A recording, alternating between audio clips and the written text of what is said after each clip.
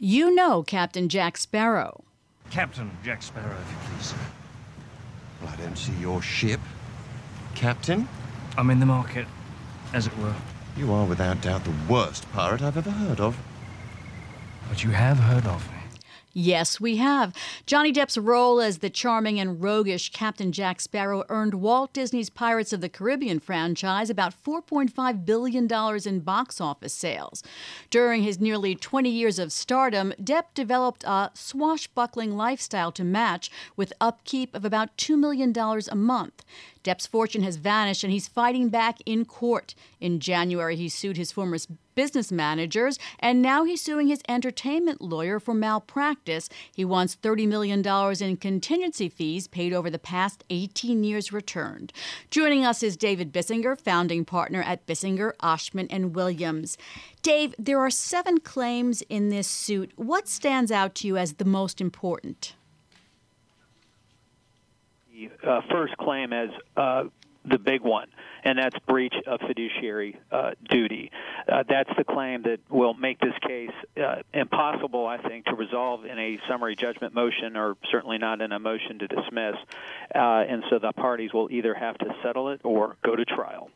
Explain that a little bit more. The fiduciary Well, duty? the breach of fiduciary duty claim imposes upon both the managers in the prior Depp case and now the lawyers in the one that was just filed this week, basically a duty of utmost good faith and trust and confidence. In fact, there's some famous Texas fiduciary duty defense lawyers that describe a jury charge for breach of fiduciary duty as the infamous Mother Teresa instruction. In other words, the defendant in Texas, for example, will have to prove that he complied with his fiduciary duties, thus reversing the burden of proof. The California jury instruction appears to put the burden on the plaintiff, but nevertheless imposes an enormously high burden on someone who does operate as a fiduciary, as both lawyers and agents do. Well, David, what is Depp saying that his lawyer did wrong? Well, there's a variety of things. In some ways, you could call it allowing him to commit financial or economic suicide in the sense of not protecting him from his own spending habits. But in fairness to Depp, there is especially a hard money loan that was executed by his management company, TMG, apparently with the involvement of the lawyers. A hard money loan is basically almost like a loan sharking kind of a loan. It's a high-risk, high-interest loan in which you pledge collateral, but it's not a mortgage. And in this instance, Depp pledged apparently his movie residuals. And according to Depp's complaint, in any event, the loan made no economic sense because the value of Depp's residuals, say, are in the range of $15 million per year, which the expenses, the fees, and the interest of the loan are far in excess of that, at least according to Depp. Dave, go ahead.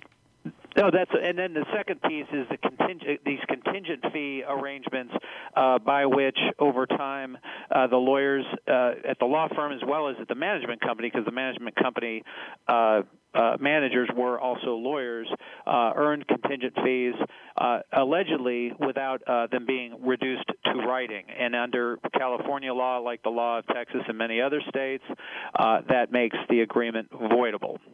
So, Dave, agreements voidable. Dave, in the complaint, Depp claims, in one example, that he was presented only with the signature pages of the loan, and he trusted his advisors had his best interest in mind, and he signed the loan documents, not appreciating it. And you have these sort of claims that he relied upon his lawyers because he didn't know about these things that were going on. How does an attorney's fiduciary duty compare to the duty of his business managers? Really, legally, June, they're not much different. And I think really the issue for both the management case and the law firm case are going to come down to the factual components, the sort of the characterization and the overall context of those relationships. In both instances, I suspect that the communications were similar. Mostly, probably, we're going to have a lot of emails. We'll have some meetings and phone calls. There is apparently, according to the business management case filed back in February, a former employee of the management company that will testify against the management company. And so it's as to the dirty things or the shady stuff, I think is the term used in the complaint, that the management fellows wanted her to do that she refused to do.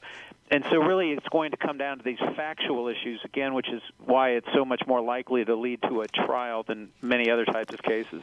And that will be a trial that many people will watch. Thanks so much for joining us. That's David Bissinger, founding partner at Bissinger, Oshman & Williams. Coming up on Bloomberg Law, the jury is weighing the case against former HSBC currency trader Mark Johnson for front-running. We'll listen to some parts of the recorded phone calls at the heart of the prosecution's case.